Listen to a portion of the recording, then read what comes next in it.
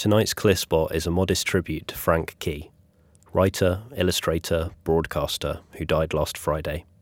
Frank's series Hooting Yard on the Air, which established him as our writer-in-residence on a weekly basis for nearly 18 years, and 2 episodes of which we'll hear now, was the longest-running show on Resonance FM. He will be sorely missed. Frank Key.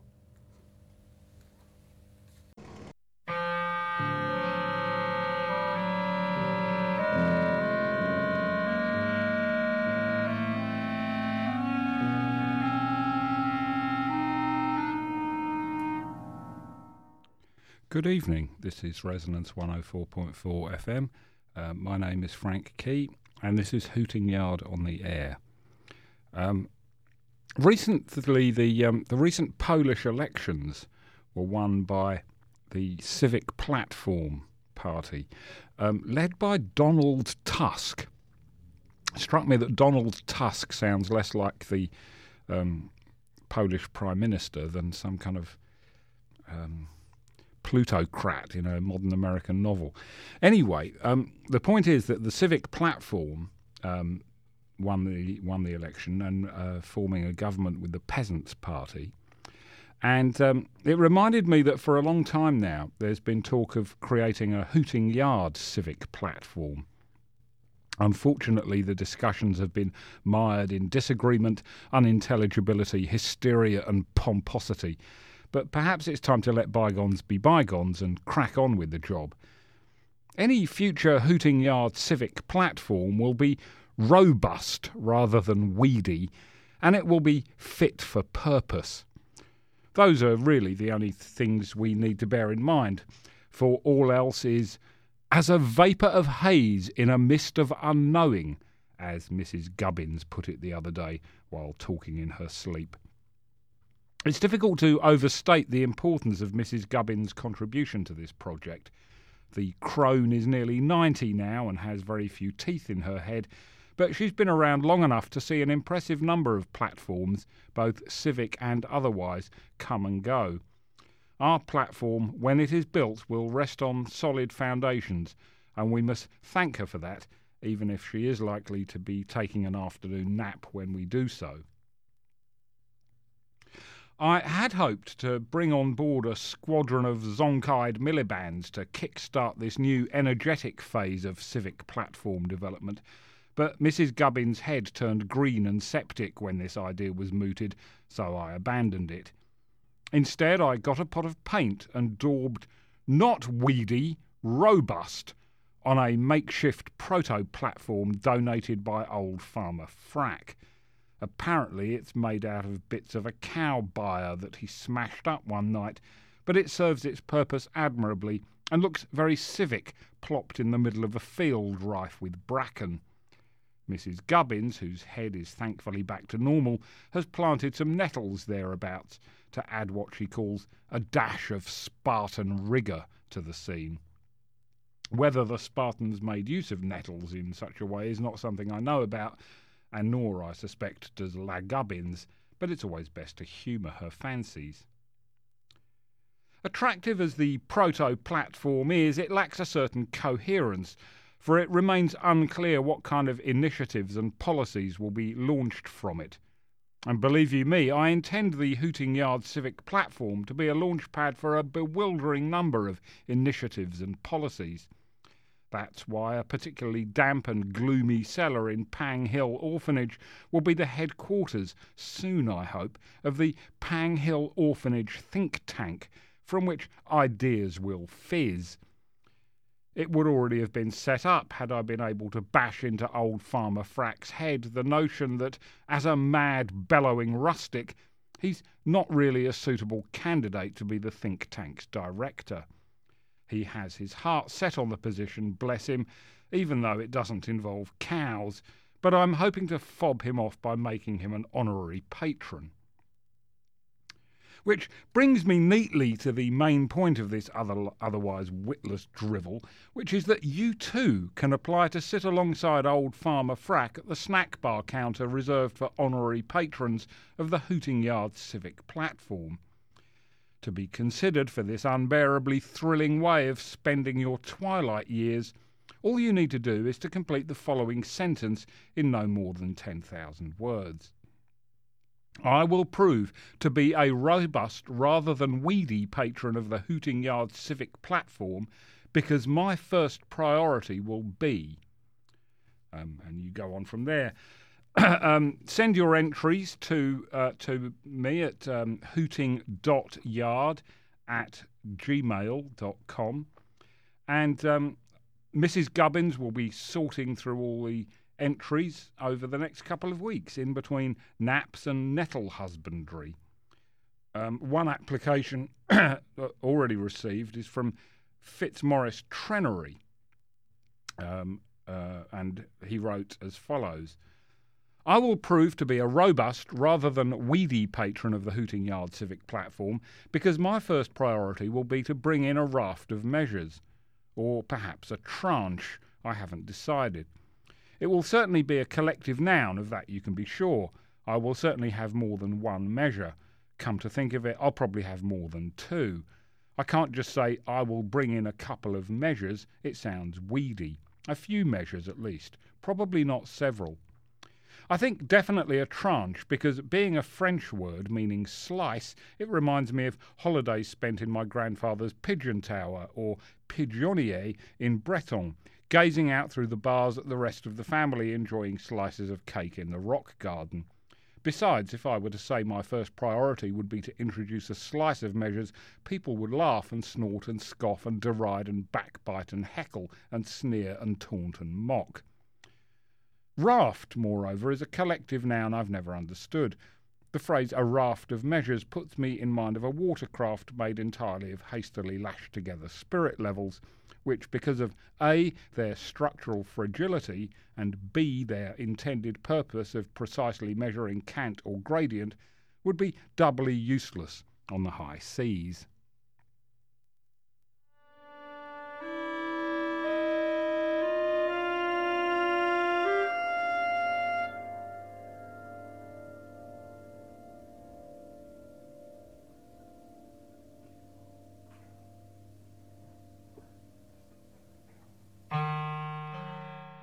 I keep forgetting to mention, so luckily this week I'm remembering, that next week on Friday, Friday the 9th of November, drop everything you're doing and go to Slough. At 8 o'clock in the West Wing Centre in Slough, there will be an evening of lugubrious music and lopsided prose. The lugubrious music is provided by David Outer Spaceman, and the lugubrious and the lopsided prose will be read by me. Various items from the Hooting Yard archive. You can get details from the following address: http://fenner FENNER.ddict.co.uk. It's the Fenner Fest, named after Fenner Brockway. It'll be the third time I've appeared there in Slough, the only time I ever go to Slough. That's next week, Friday the 9th of November, I think at about 8 p.m. But go to the website and check. And, come along. This is called Tiny Enid and the Gormless Nipper. Club-footed tot wins heroism cup. This was the headline on the front page of the Daily Brouhaha that first brought Tiny Enid to national attention. Until then, her heroic exploits were known only to a few. Her intervention in the case of the Gormless Nipper changed all that, at least for a while, until a fad or frippery came along to divert the fickle public. Yet some of us have not forgotten the heroic infant, and it's important that a new generation be reminded of her deeds. The Gormless Nipper was roughly the same age as Tiny Enid, and of roughly the same diminutive stature, but otherwise the pair of them might have inhabited different planets. Where Tiny Enid was heroic, the Nipper was gormless. Where Tiny Enid showed valour, gusto and dash, The nipper was gormless, gormless, gormless. The nipper was raised in an orphanage not unlike Pang Hill Orphanage. It was a monstrous black brick building crumbling upon a hillside. One winter's day, the gormless nipper was leaning out of a window, gazing gormlessly at the sky, when he fell, landing in a gormless heap in the snow. Instead of trudging back through the snow to the huge iron door of the orphanage and rapping his tiny fist upon it until the kindly matron let him back in, the gormless nipper wandered off, away from his grim black brick home, ever further away until he was quite lost. Thus began a series of accidents and misadventures which befell him due to his gormlessness. Stopping to rest at a level crossing, his cravat was singed by sparks from a passing locomotive. When he made to untie the cravat to look more closely at the singeing, he half strangled himself and lost consciousness. Swooning, he fell forward so that the very top of his head almost touched the railway track, and when a second locomotive thundered past seconds later, he received an inadvertent haircut, his locks torn out by the screeching metal train wheels.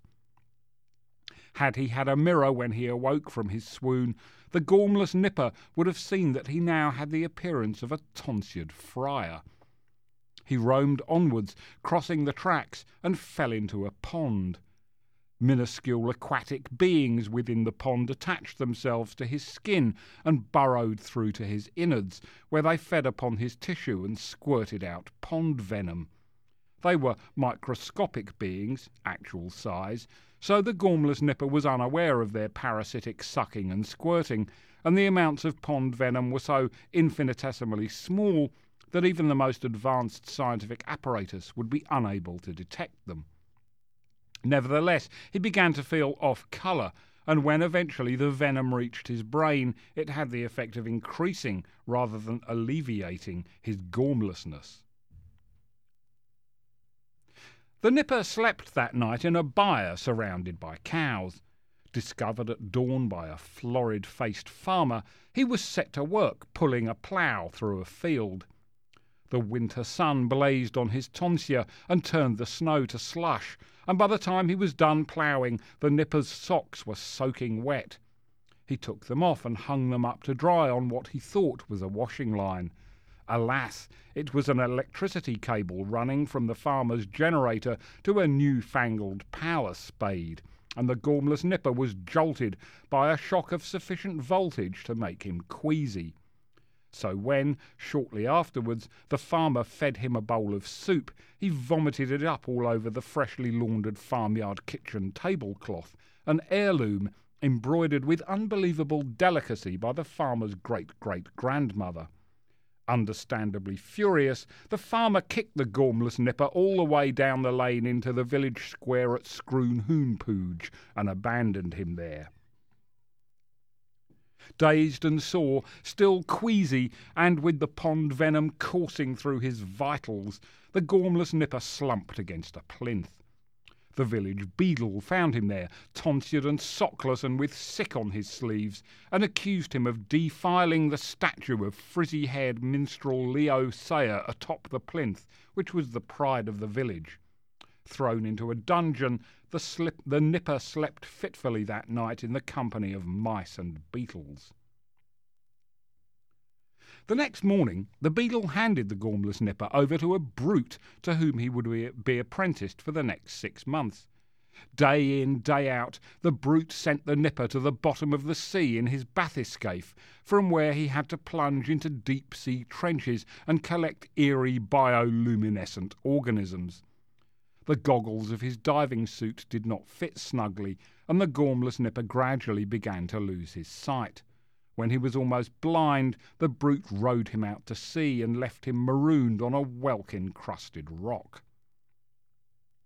And there, and there he may have perished, were it not for tiny Enid. One day, eager to do a heroic deed, she sailed aloft in her hot air balloon and spotted the gormless nipper weakly trying to prize the very last whelk from the rock. Rightly judging that he was far too puny and famished to hoist himself up any rope she might dangle down to him, Tiny Enid set her burners roaring and ascended high enough to snare a cumulet. Tying a quickly scribbled message to the bird's leg, she propelled it in the direction of the Air-Sea Rescue Station at St. Bibbly-Bib-Dib, then descended again until she was in shouting distance of the Gormless Nipper. "Fear not, Nipper," she cried. "I am Tiny Enid, and I have alerted the Air-Sea Rescue Station at St. Bibbly-Bib-Dib to your sorry plight by attaching a message to the leg of a cumulet. The bird is flying its little heart out even as we speak, and soon a lovely big lifeboat will scud across the waves to rescue you. Preserve your energy and stop trying to prize that last whelk from the rock, for soon you will be sitting at my kitchen table wolfing down a slap-up hot dinner of non-seafood items." And so it was that 9 months to the day since he had fallen from the orphanage window into the snow, the Gormless Nipper returned to his grim black brick home. He was driven there by Tiny Enid herself in a hired charabanc on the day after she was awarded a tin cup for heroism. The Gormless Nipper had managed not to be sick all over Tiny Enid's tablecloth, and a few eye drops from her mysterious cabinet had restored his sight. The hair had grown back where it had been ripped out by the locomotive, and his heroic rescuer selflessly gave him a pair of her own socks to replace the ones still hanging neglected from the farmer's electricity cable. Had Tiny Enid known that the Nipper was riddled with microscopic aquatic parasites squirting pond venom, no doubt she would have found a way of exterminating them. She was that kind of girl.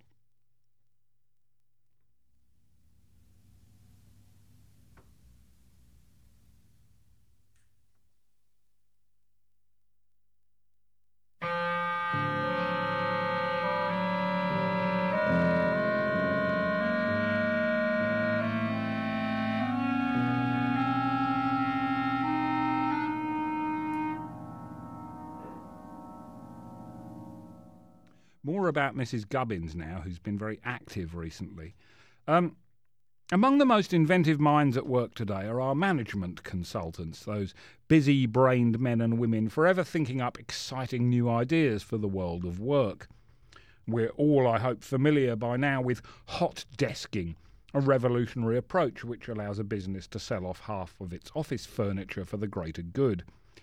Now I've learned, somewhat belatedly I admit, that the BBC has launched a hot shoes initiative. First the furniture, now the clothes. What will be the next hot thing?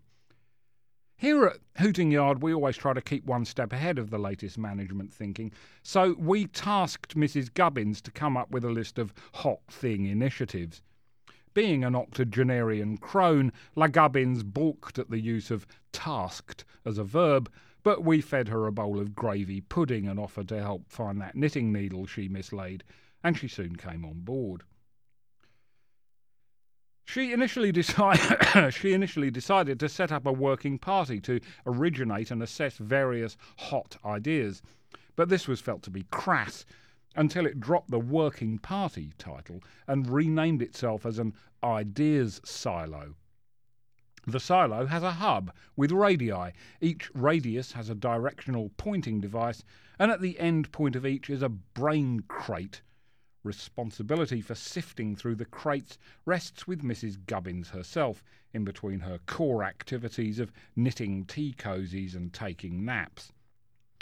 As a result of her first such sift, Hooting Yard will shortly be launching a series of hot initiatives entitled Hot Pencil Sharpeners, Hot Carpets, Hot Puddings, and Hot Peter Wyngarde monogrammed cravats. I think listeners will be able to appreciate the tremendous benefits these hot things will have on the ongoing Hooting Yard world domination project. And remember, you're important to us. Please let us know what we can do to make further 360-degree improvements, whatever they may be.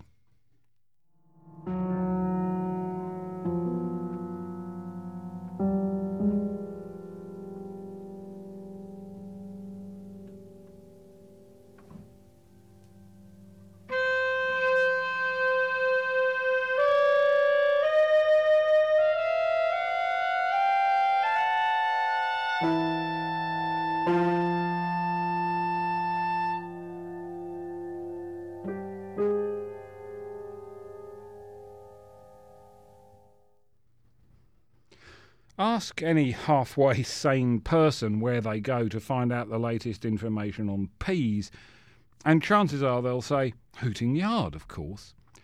I think we have a proud record of bringing pea news to the masses, and in keeping with that, I received a communique from roving Hooting Yard reporter Tristan Shuddery.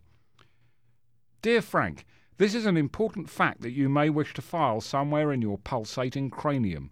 According to Wikipedia's article about the aviator and recluse Howard Hughes, quote, in the 1930s, close friends reported he was obsessed with the size of peas. There was an earlier pea-related dispatch on Hooting Yard, and I thought I'd remind you of that here. They're small, green, solid, edible spheres, and you eke them from pods. I'm talking about peas, of course. Let's sing their praises. At the dinner tables of Hooting Yard, there's a food we hold in high regard. Oh, I wonder what can it be? It's the little green edible sphere called the pea. The shelling of peas has long been recognised as a therapeutic activity on a par with pig observation. Some doctors of the brain recommend that neurasthenic patients should spend an hour each day shelling peas and another hour leaning over the fence of a sty watching pigs. The experimental psychiatrist Tarpin Paltrow suggested doing both at the same time, with results that have been hotly debated ever since. It was Paltrow's student P.K. Spaceman who coined the term PQ for P quotient. Your PQ is easily calculated. Take the number of peas you have eaten in your lifetime and divide it by your age. This figure can be plotted on a grid against, for example, your body mass index, rotundity of head, shoe size, and various phrenological data. Dr. Spaceman was fond of citing Lloyd George's view that Neville Chamberlain had a wrong-shaped head and put this down to a lack of peas in the latter's diet. Sometimes he attributed it to a lack of peas in the former's diet too. In desperate circumstances, for example when one's life is at risk, peas can become useful tools, or at least adjuncts to tools. There is the story of the Antarctic explorer clinging by his frost-bitten fingertips to the edge of a crevasse down which he was about to plunge, who managed to clamber up onto the ice by fashioning a harness using ribbons, elastic bands and frozen peas. Peas have been compared with planets, sometimes, by poets. The author of the song we heard at the beginning of this piece wrote other pea-related verses, in one of which he takes each planet in turn, using the mnemonic mud, vinegar, ectoplasm, moorhens, jasper, straubensee, unspeakable, Nixon, popinjay, and contemplates them as peas in a pod, not yet shelled by one of Dr. Spaceman's wild-eyed brain-sick patients. There is no mention of pigs in the poem. Make of that what you will.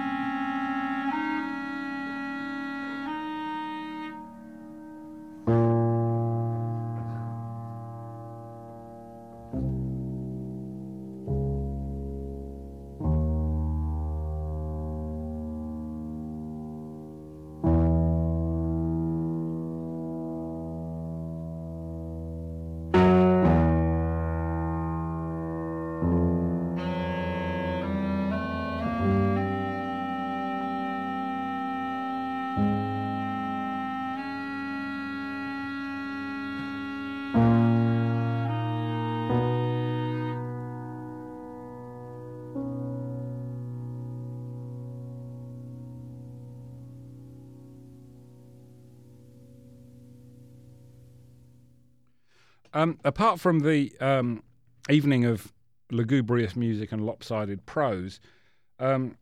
Barring cancellations or hissy fits, next week will also see the first of Hooting Yard's new public seminars, where matters of great import will be debated by a mix of experts, intellectuals, charlatans, rascals, and persons of fecklessness. The topic of our first debate is life beyond death, and will be an exciting head-to-head, pitting the enormously wealthy best-selling author Deepak Chopra against Hooting Yard's very own Little Severin, the Mystic Badger. Mr. Chopra will argue that he has spiritual insights into life after death, based on his rigorous and expert understanding of quantum physics. Little Severin, the Mystic Badger, will scrabble about in the undergrowth and snuffle the air in his mystic way, thus proving a very worthy opponent. Claims that the debate is weighted too heavily in Deepak Chopra's favour can be summarily disposed of. Little Severin, the Mystic Badger, knows just as much about quantum physics as his human opponent, if not more so, and to suggest that the Badger will be outwitted is plain wrong. You'll see. The debate will take place in a tent in the middle of a field near Sawdust Bridge. Tickets to see Little Severin are free, but unfortunately you'll have to pay through the nose to see Deepak Chopra's segment, for so high a spiritual plane has he reached through use of transcendental meditation and other techniques that it takes an enormous cash flow to keep him bobbing up there in the mystic ether. In addition to a wallet packed with cash, please bring some grubs and roots to donate to Little Severin's cupboard. And that's nearly the end of Hooting Yard for this week, but I'd just like to leave you with this. Plotinus, the philosopher of ancient Greece who gave us the 6 Enneads, had atrocious handwriting, did not properly separate individual words, and did not bother himself with the niceties of spelling. His student Porphyry, who edited, polished and arranged the Enneads for publication, had the thankless preliminary task of transcribing Plotinus's shoddy and near illegible scribbles. That was almost 2,000 years ago, yet in many ways it describes perfectly the working relationship that obtained between Dobson and Marigold Chew. The out-of-print pamphleteer had an abysmal scrawl, possibly because of the unusual way he clutched his pencil, like a monkey with a pincushion. It may be difficult to make sense of that simile, but go and lie down in a darkened room and screw your eyes tightly shut, and everything will become clear. For salvaging any clarity at all from Dobson's notebooks, we have Marigold Chew to thank. Without her, not one of those majestic pamphlets would ever have been tucked lovingly onto the shelves of a motorway service station or airport bookstall. Among much that they had in common, Porphyry and Marigold Chew were excellent proofreaders, capable of spotting the tiniest error and correcting it. This is not a job you would give to the American cinema actor Bruce Willis. Mr. Willis is apparently a keen contributor to blogs and chat rooms online, and when other readers pointed out his many infelicities of grammar and spelling, he issued the immortal retort, "Proofreading is for pussies." He will not be considered for a work experience placement at Hooting Yard.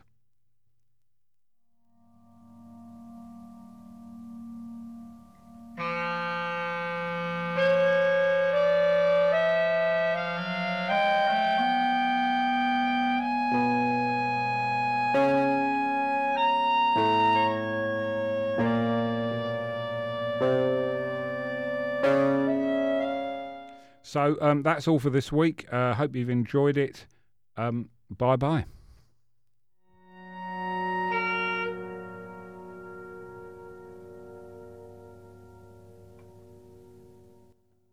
You're tuned to Resonance 104.4 FM, the art of listening.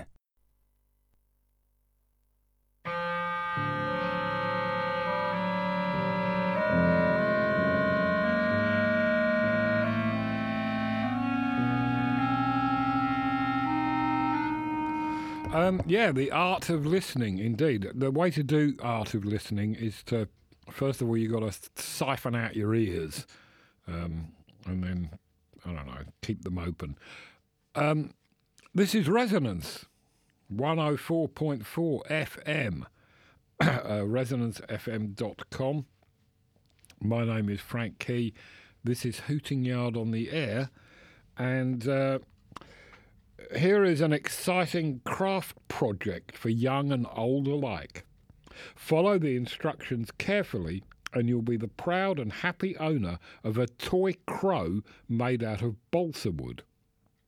Imagine the flabbergasted looks of family and friends as they admire your handiwork and resolve to become better, more productive citizens by following your example. Imagine them gnashing their teeth in despair as it becomes apparent that they are cack-handed nincompoops, whereas you are the very opposite of a Butterfingers. Incidentally, if you are by chance a Butterfingers, do not be deterred. All you need is self-belief, sometimes in the teeth of the evidence. Just go and read Atlas Shrugged by Ayn Rand and stop snivelling. First of all, obviously, you will need some balsa wood. I'm afraid that you will probably have to pay for it. If you are a mendicant and cannot countenance frittering your paltry beggings on something as inessential as balsa wood, you may have to resort to theft. I cannot condone even the most measly purloinment of craft materials or indeed of anything else, so we would seem to have reached an impasse. Help may be at hand, however, from various charitable institutions or even from wealthy individuals who share a passion for balsa wood work. You could try writing letters to such as Yoko Ono or the Duke of Norfolk, or even Lynn Cheney. The latter is the wife of the ex-Vice President of the United States, not to be confused with Lon Chaney, the deceased film actor. Here is a model letter you can use to ask for assistance. Dear, insert name here. Like you, I am an enthusiastic balsa wood craftsperson. Unlike you, I am poverty-stricken. Please send me some of your spare balsa wood so I can make a toy crow. Yours sincerely, insert your name here. That should do the trick and keep you away from a life of crime, the consequences of which can be disastrous. Only last week, a ne'er-do-well was apprehended while trying to steal a tube of modelling paste from Huberman's, and he is due to be hanged imminently. He will certainly not be the envy of his friends and the possessor of a crow made out of balsa wood, so do not even think about emulating him. So, you now have your balsa wood. Next you will need adhesive. There is a range of glues and gums available from Huberman's and elsewhere, and I think I can leave it to you to make the right choice. It really doesn't matter whether the glue is clear or cloudy or white, whether the method of delivery is via a nozzle or a squeezy pad or a spatula, whether it comes in a tube or a tub or a jar. The only thing you need to keep an eye on is whether or not it is sticky enough to fit two pieces of balsa wood so decisively that they cannot be prized apart even by wild beasts. You may want to test the adhesiveness of your chosen adhesive before cementing the purchase. If you are in Huberman's, you can go to the little cupboard near the fire escape to do so, and I'm sure other retailers have similar facilities, although there may be a fee involved. I will assume that you have returned home safely with a suitable adhesive and that your pile of bought or donated balsa wood awaits you on your kitchen table. If you do not have a kitchen table, for example, if your kitchen is poky and does not accommodate much more than a bread bin and a kettle, any old table will do.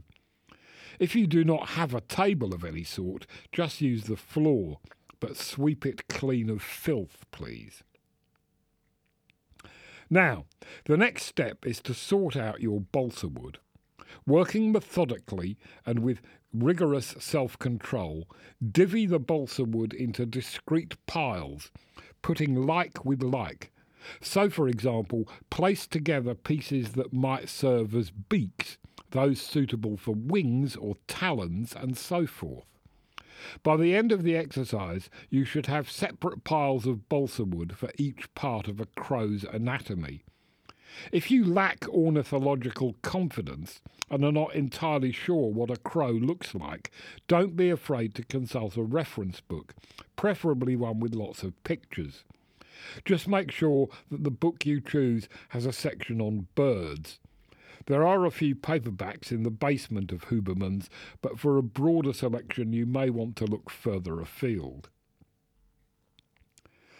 Now is the time to make use of that adhesive. Remove the lid or wrench off the cap or pierce the seal of the tube or jar or tub. Sometimes this is easier said than done, and you may need to be violent. If you are a weakling, some preliminary strengthening exercises are recommended, or as a shortcut, you can try drinking various invigorating syrups. Those of you who choose the latter ought to seek advice from a qualified medical practitioner, and I stress the word qualified. Quacks, shaman, mountebanks and wizards cannot be trusted as far as you could throw them if you were not a weakling, no matter how exciting their various potions may seem. Be diligent in examining the certificates and diplomas of your chosen medico, and remember that things are not always as they seem, and there is a roaring trade in counterfeit documents. If you have even the tiniest suspicion that there is an attempt to hoodwink you with a forgery, call the police immediately. OK, you're ready to build that crow.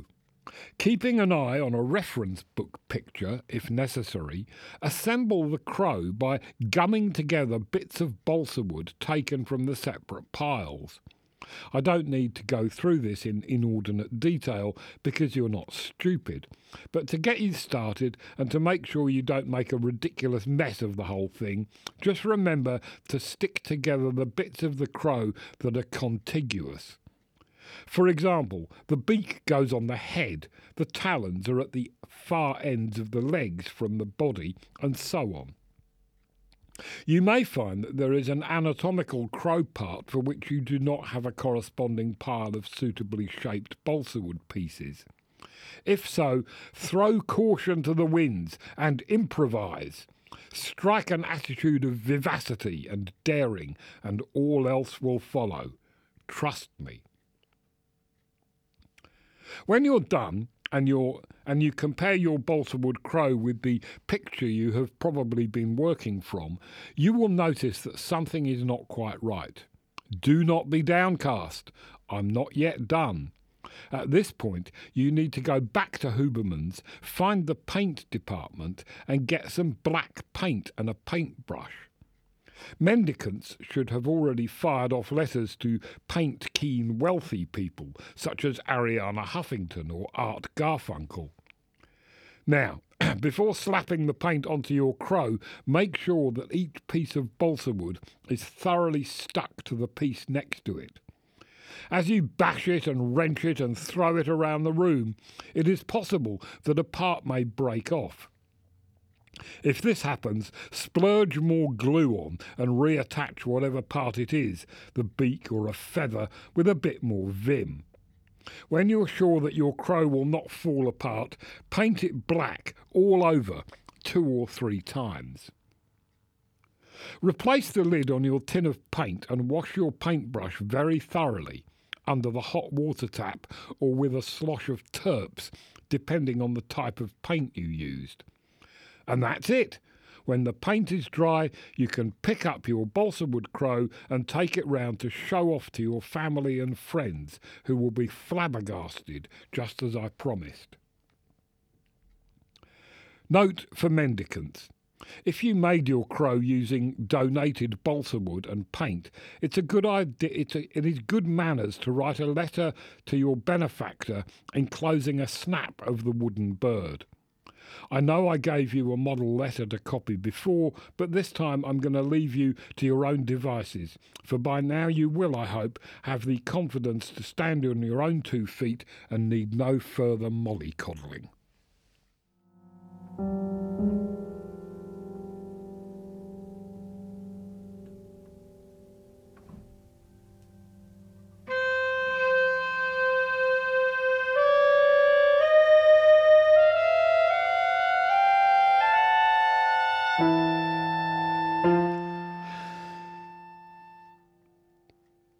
A curious tale, excuse me, a curious tale attaches itself to the shortest pamphlet Dobson ever published.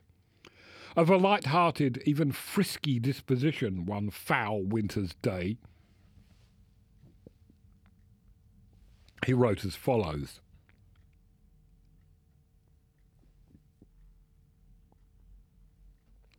Obtain a large jug of paraffin.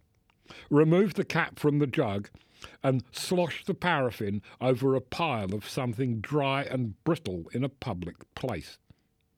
Toss a lighted match onto it, stand back and watch the resulting blaze. This will warm your cockles and provide a pleasing spectacle to pass the time of day. Having nothing further to add, the pamphleteer persuaded Marigold Chew to set these 4 sentences in a particularly decisive and heroic typeface, and and issued it under the unambiguous title "Fun with Paraffin!" For the cover, Marigold Chew chose a mezzotint by the mezzotintist Rex Tint, depicting his sister Dot Tint hand-tinting one of his mezzotints with a paraffin-based colourant.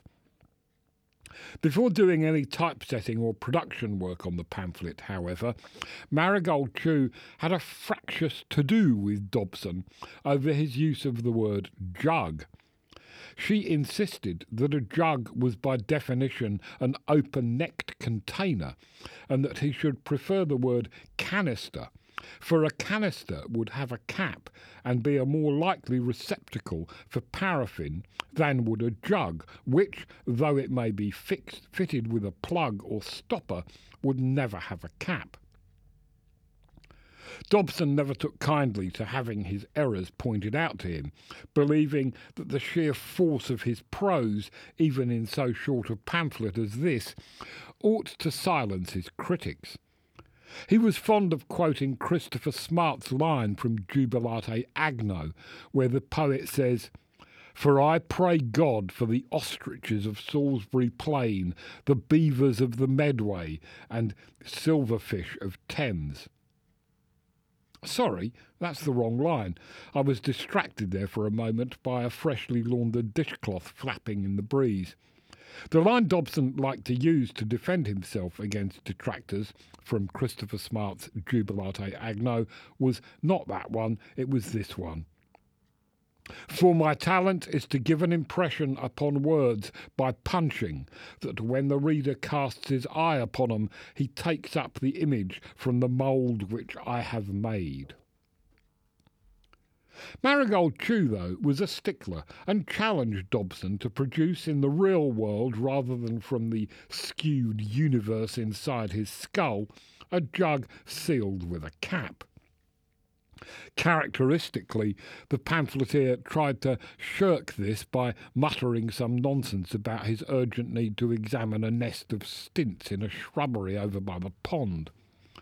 Why on earth he persisted in his lifelong delusion that ornithology could rescue him from any pickle he found himself in is a question for wiser heads than mine. Marigold Chew made short shrift of his stinty babblings, of course, and Dobson was left with no choice but to head off to Huberman's in the hope that somewhere on the shelves of that unutterably gorgeous department store he might pounce upon a capped jug.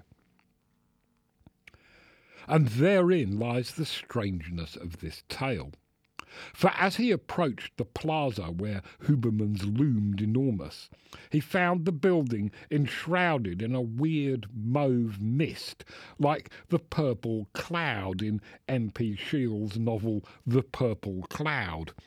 And he wandered into the mist and through the doors of Huberman's, and there in the foyer he came upon a tottering tower of jugs, all with screw-top caps, and all filled to the brim with paraffin, and he was convulsed by a desire to toss a lighted match upon them, and to pass an entertaining time watching the blaze, just as he had described in his yet-to-be-typeset pamphlet. But as he reached into his pocket for a box of lucifers, he was felled by an eagle-eyed Huberman's security guard, a titanic monster of a man whose epaulettes glistened in the mist, and whose buttons glistened in the mist even more than his epaulettes so glistened. And Dobson was kept under lock and key in a broom cupboard in the basement of the department store until bailed by an eerie, cadaverous magistrate who roved the land on horseback, following the mauve mist wherever it settled. Home again, fuddled and with mysterious mauve stainage upon his clothing, the pamphleteer told his tale to Marigold Chew, who, despite raising a sceptical eyebrow, skipped at once to her shed and cranked out Dobson's pamphlet with the text as Dobson wanted it, the world once again cast from the mould his words had made.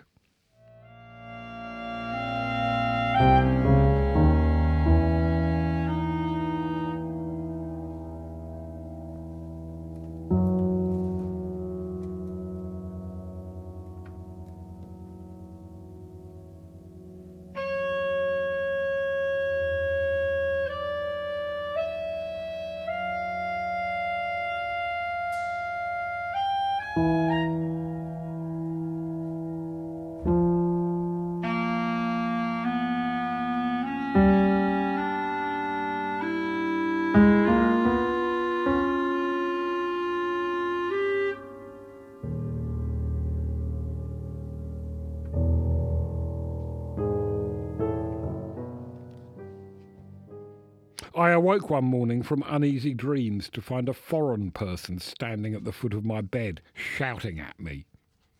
This was the beginning of a series of events so disturbing, so uncanny, that I am reluctant to tell you about them for fear that I will not be believed. But I am in a quandary, for if I do not unburden myself of this tale, I will surely go completely crackers. Such is the fate foretold by the foreign person. It was among the things he was shouting at me as I awoke. I did not understand him at the time, for his tongue was alien to me, and in any case his shouting was so deafening that I could not make out individual words, but later I had everything translated, read aloud by a trained actor, and recorded on a cylinder. Maddeningly, however, it was clear from listening to the cylinder that the shouting foreign person had forbidden me ever to speak of the things that happened, for not only would I go crackers, but I would suffer from ague and the dropsy and the bindings, and my legs and arms would be broken, and my belly would be a thing crawling with worms, and I would shrivel up and die. What a dilemma I was in, to be sure.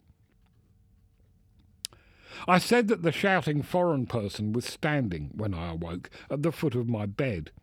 In truth, it was not really a bed, but a wooden pallet laid any old how on the floor, onto which I had dragged a mattress, or what passed for a mattress under the present regime. So the foreign person was not just standing there, which would have been alarming enough, but towering above me. It was a foreign person of no mean stature who shouted at me in his weird guttural language. I would say he was 7 feet tall at a guess, and if that sounds implausible, broaden your mind. This globe is dotted with extremely tall persons hither and yon, and all I'm saying is that one such person was standing at the foot of my pallet shouting at me. I think if I had still had a bed to sleep in, I would have been better able to cope with the situation. The shouting foreign person would not have loomed so titanic had I been raised up from the floor, the angle from my head to his less acute. Also, I would have had blankets to pull up to my chin in a protective gesture, rather than having no blankets. The regime is dedicated to the reinvigoration of its citizenry, and that is why we're bidden to sleep on pallets without covers and with any windows that have not been bricked up flung open as wide as they can be flung. Such measures are, as of today, still optional, though rumours fly, as rumours will, that the era of coercion will soon be upon us.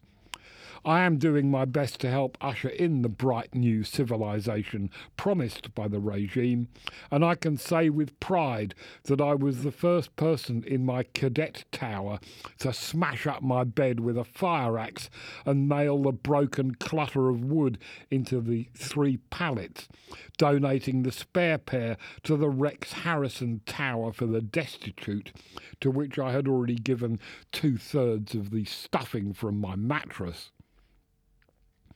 That we still have need of a tower for the destitute has been described as a blot upon the regime, but I challenge anyone to show me a regime without a blot. It can't be done. The shouting foreign person was also a sort of blot, in that his appearance was anomalous and untidy and a sort of rupture in the natural order. He ought not to have been there, but unignorably, like a blot, he was. I'm afraid all I could do at the time was shriek. This did not stop him shouting, and boy oh boy did he shout.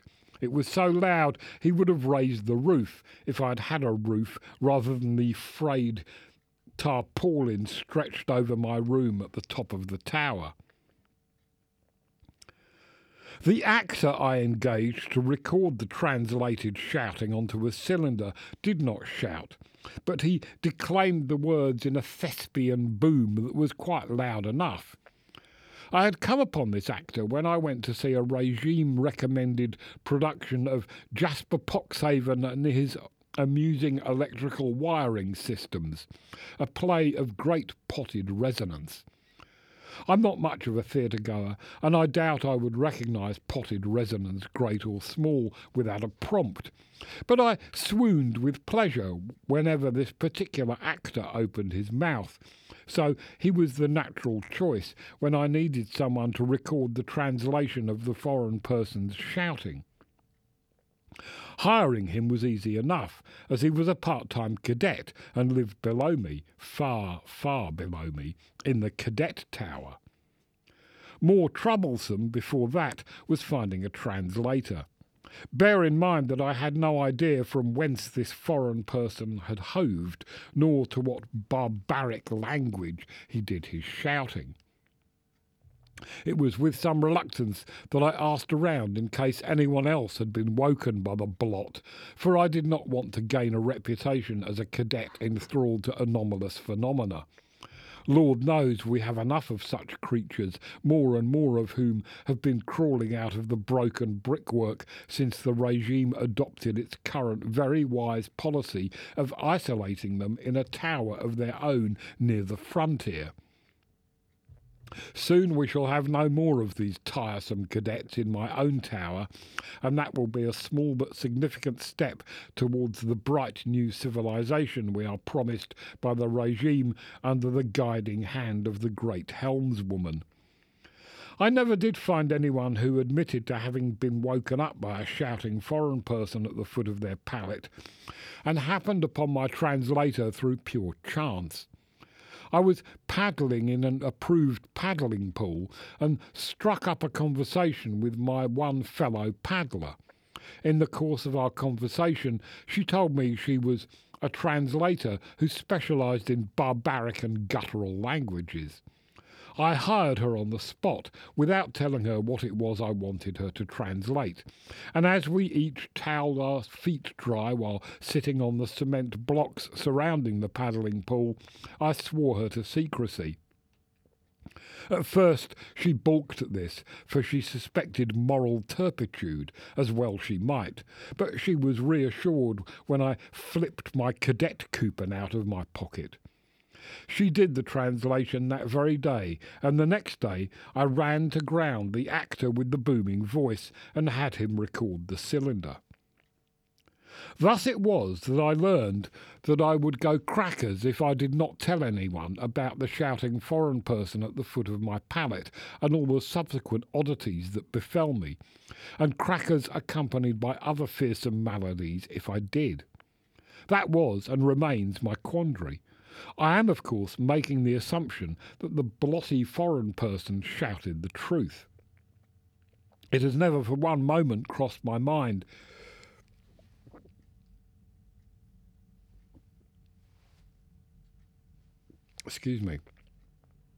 It has never for one moment crossed my mind that his shouting may have been twaddle, either purposefully or so otherwise. Nor have I entertained the possibility that my paddling pool translator's grasp of his barbaric tongue may have been less than expert. I have implicitly trusted both parties. Perhaps that makes me a fool, but the crunch is that there is no one I can ask to judge due to the nature of my dilemma. I can see where all this is leading, you know. I know that the regime will must succeed, in reinvigorating the citizenry and realising the accomplishment of our bright new civilization. But now I am as sure as a cadet can be that by the time that golden era dawns, I shall have been turfed out of my tower, and I shall be languishing either out at the frontier in the tower for cadets enthralled to anomalous phenomena, or, worse, just down the road in the Rex Harrison Tower for the destitute.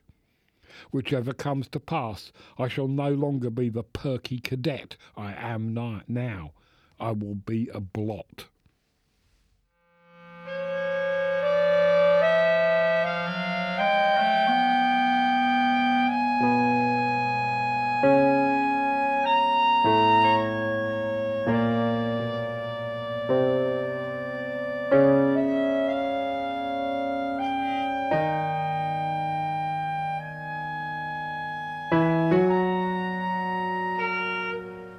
That's the end of this week's show, but I'd just like to point out that if you'd like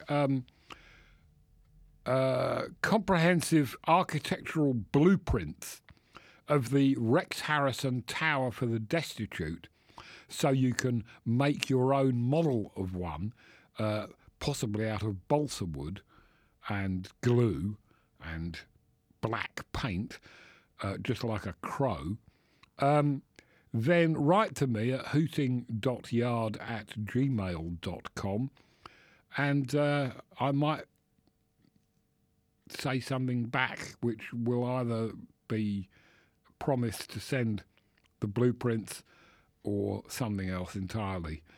I'm not really sure what I'm saying here. It may be the Slade School of Art afternoon thing will be over by 6 o'clock next Thursday, I'm told.